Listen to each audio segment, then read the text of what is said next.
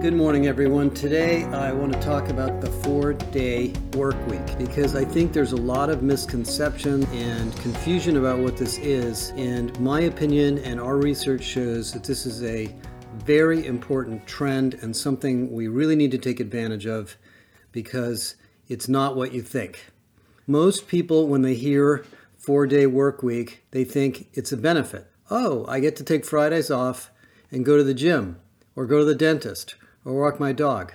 No, that's not what it is. Many years ago, if you think about how work has evolved, in the 1800s, people worked 7 days a week. And then as we moved into the industrial age, in the early 1900s, it was Henry Ford who mandated 5 days a week, a 40-hour week. And in 1938, the federal government passed a law that the typical work week from a regulatory standpoint was 44 hours a week. And over time, because of automation, because of business model enhancement, and a variety of technologies we've used, the number of hours you need to work to generate a particular amount of outcome, output, or revenue comes down. And as most of you have heard, and you've seen the charts on this that I've shown a lot of you, this is going to continue to accelerate. So what is up with the 5-day work week? Most people believe that a 4-day week means taking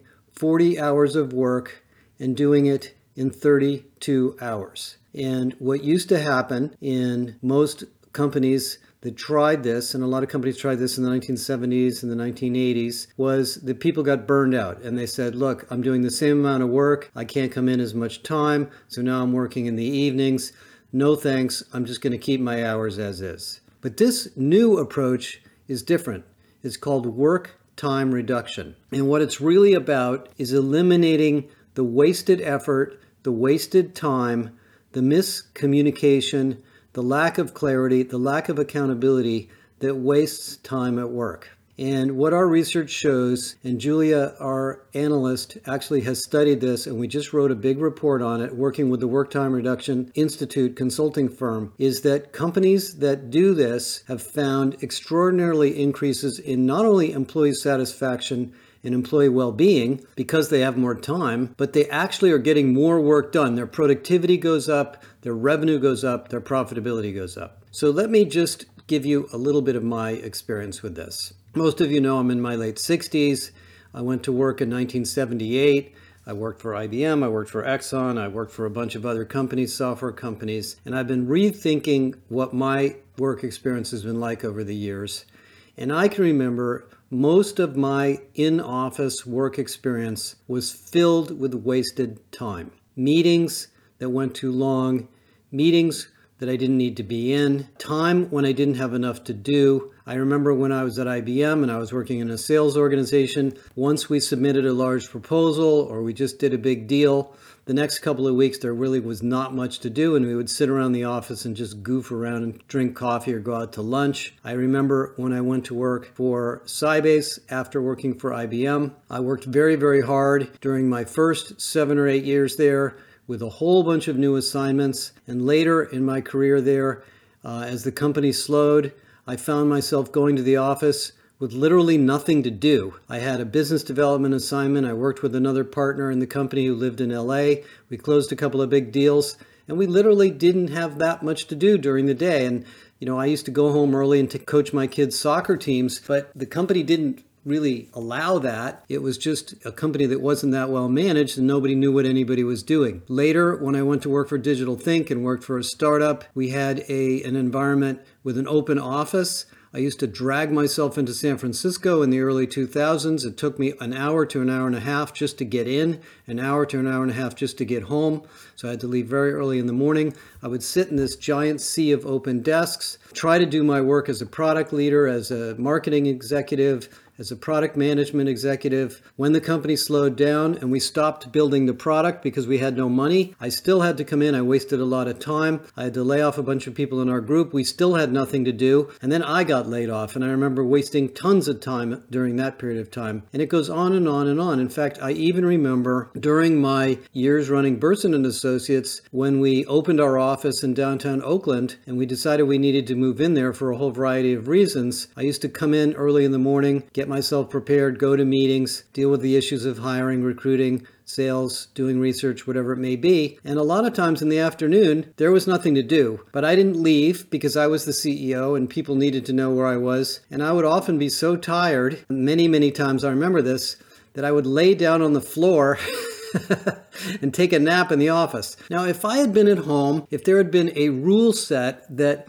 sort of encouraged 4-day-a-week work, this wouldn't have happened. And so if I just think back about my career, which has been, roughly 40 to some odd years, I think I've probably wasted 20% of my time easily, maybe more, doing things, going to meetings, sitting around the office, talking to people, going out to lunch that yes, was good for collaboration. Yes, was good for teamwork. Yes, was good for communication, but a lot of it was wasted time. And so what the 4-day work week does, if you look at the companies that are doing this, and we have a whole tool set for you, and we'll be happy to talk you through it as a company, is it is a way to reduce wasted time, allow people to be more clear on who's accountable for what, jettison work that is not producing value or perhaps just getting in the way, and be clearer with people about their outcomes and their performance and their productivity. And the reason it has such high outcomes is that people feel better when they know they're getting something done,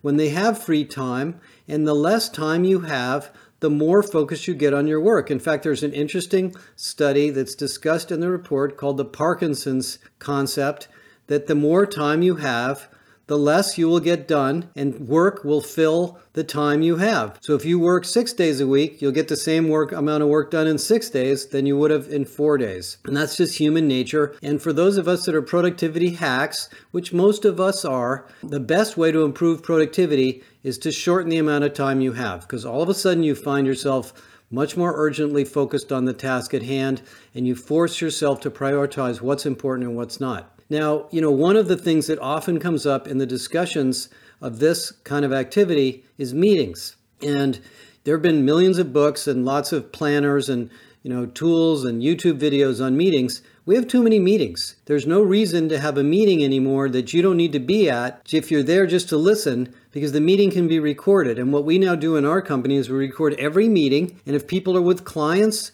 or they're doing other work and they can't come to the meeting and they don't need to be involved in the decisions made at that meeting, they just listen to the replay and they've totally caught up. So there's lots of tools that can enable you to shorten meetings, reduce the number of meetings, and save time to adopt this approach. Another example of something that I think is a productivity hack is weekly one-on-ones. I stopped having weekly one-on-ones years ago. I know a lot of people do this and a lot of people like it. My attitude has always been, if you want to talk to me, just call me or send me a message. I'll talk to you immediately. I don't need to wait for a 1-hour meeting once a week. Maybe we don't need an hour. Maybe we need 5 minutes. Maybe we need to talk 3 times during the week, not once per week. That's a waste of time. If you think about a manager who has 5 to 10 direct reports, that's a day or more a week just in those discussions that may not be worth their time. So there's lots of examples of how you can do this. Now, if you're an hourly worker, if you work in a store, if you work in a hospital, if you work in a manufacturing plant, it's not going to be as easy. And so the typical 4-day week implementations are much more white-collar oriented jobs.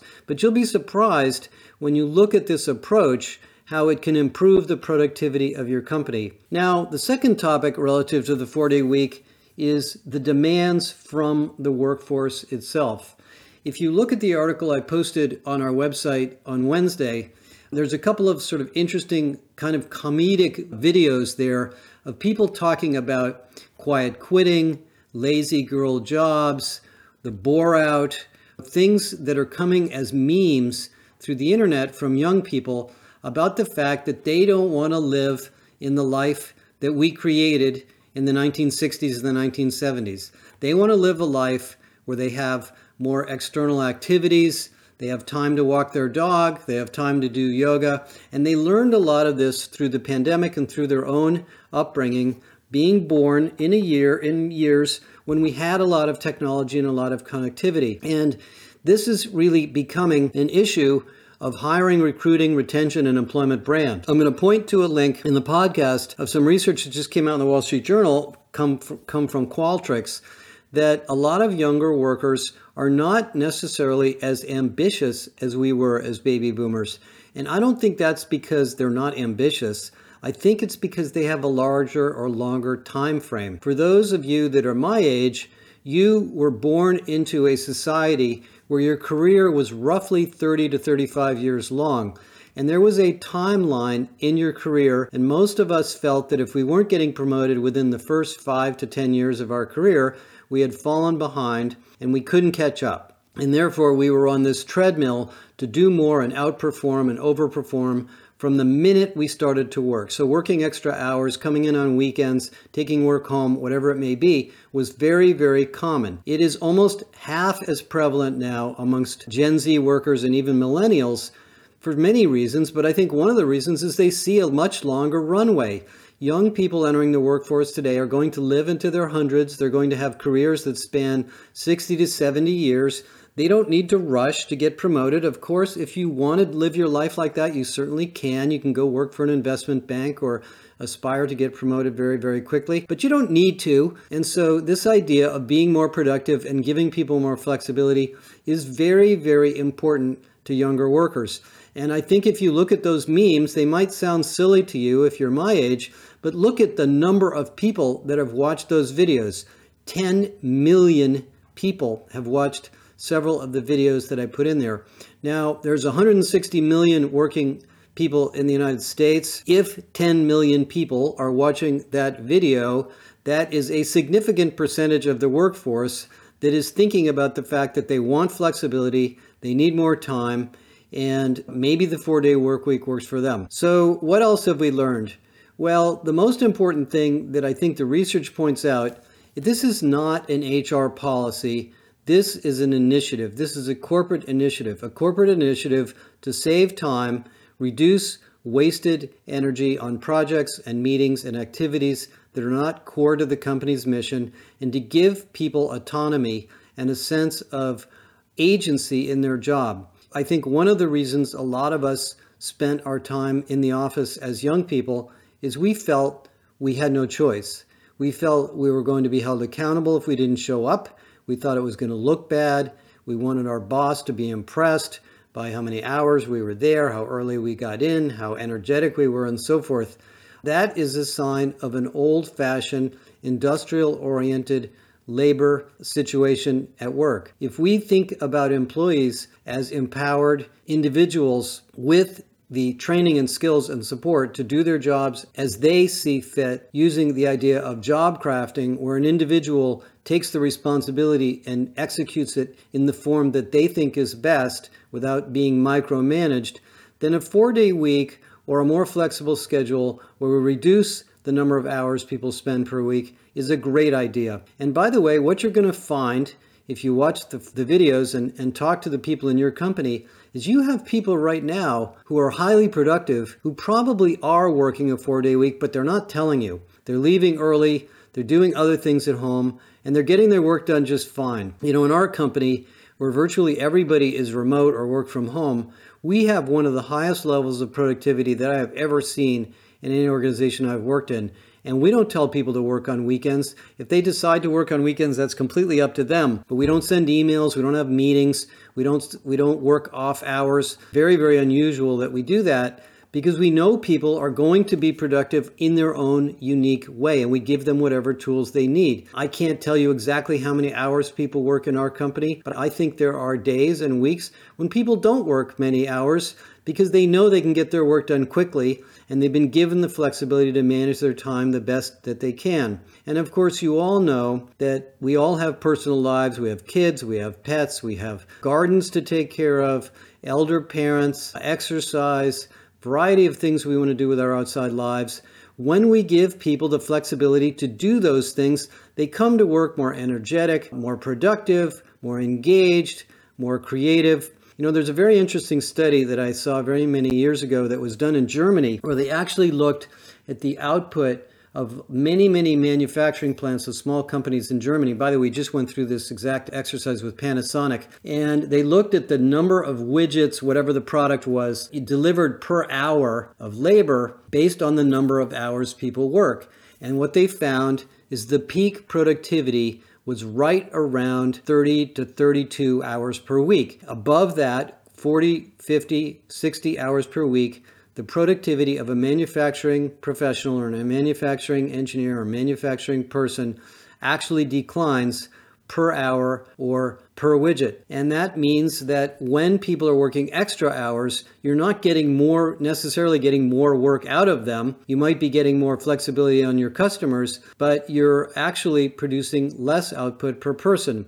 Now, as you look through the research, some of the companies that did this are in the service business. And so they have to change schedules and they have to decide who's going to take Fridays, who's going to take Mondays, and so forth. But those are actually great projects to do because you have the opportunity to look at the workload and balance workload more fairly, as opposed to having lots of people available for customer service or patients or retail workers when there isn't enough to do. And, you know, one of my favorite books I've ever read is called The Good Jobs book by a professor at MIT, and she studied the activity in retailers and what happens when retail workers have less to do, in other words, more free time. And she found that what they basically do when they have less to do is they improve their skills, they clean up the store, they take care of things that don't get taken care of when we're frantically busy. So focusing on productivity and outcomes and being clear on who's responsible for what, reducing the number of meetings, scheduling carefully so we know who's responsible for customer service at what point in time. Those are all good business things to do, whether you have a 4-day work week or a 5-day work week. So think about this initiative as a new way of operating your company. Now, I'm not going to say that everybody's going to go to a 4-day week. Definitely not. But this, I want you to just realize that this is not a benefit. This is a work improvement process. And ultimately, if you do a good job of productivity enhancement, if you take advantage of AI and all of the other fantastic technologies that we now have, you're going to find a 4-day week isn't really that difficult or that unusual for a lot of the people in your organization. Please call us if you'd like to talk more about this. We have lots of case studies, a tool set, and we'd be happy to work this through with you in your particular organization. Thanks a lot.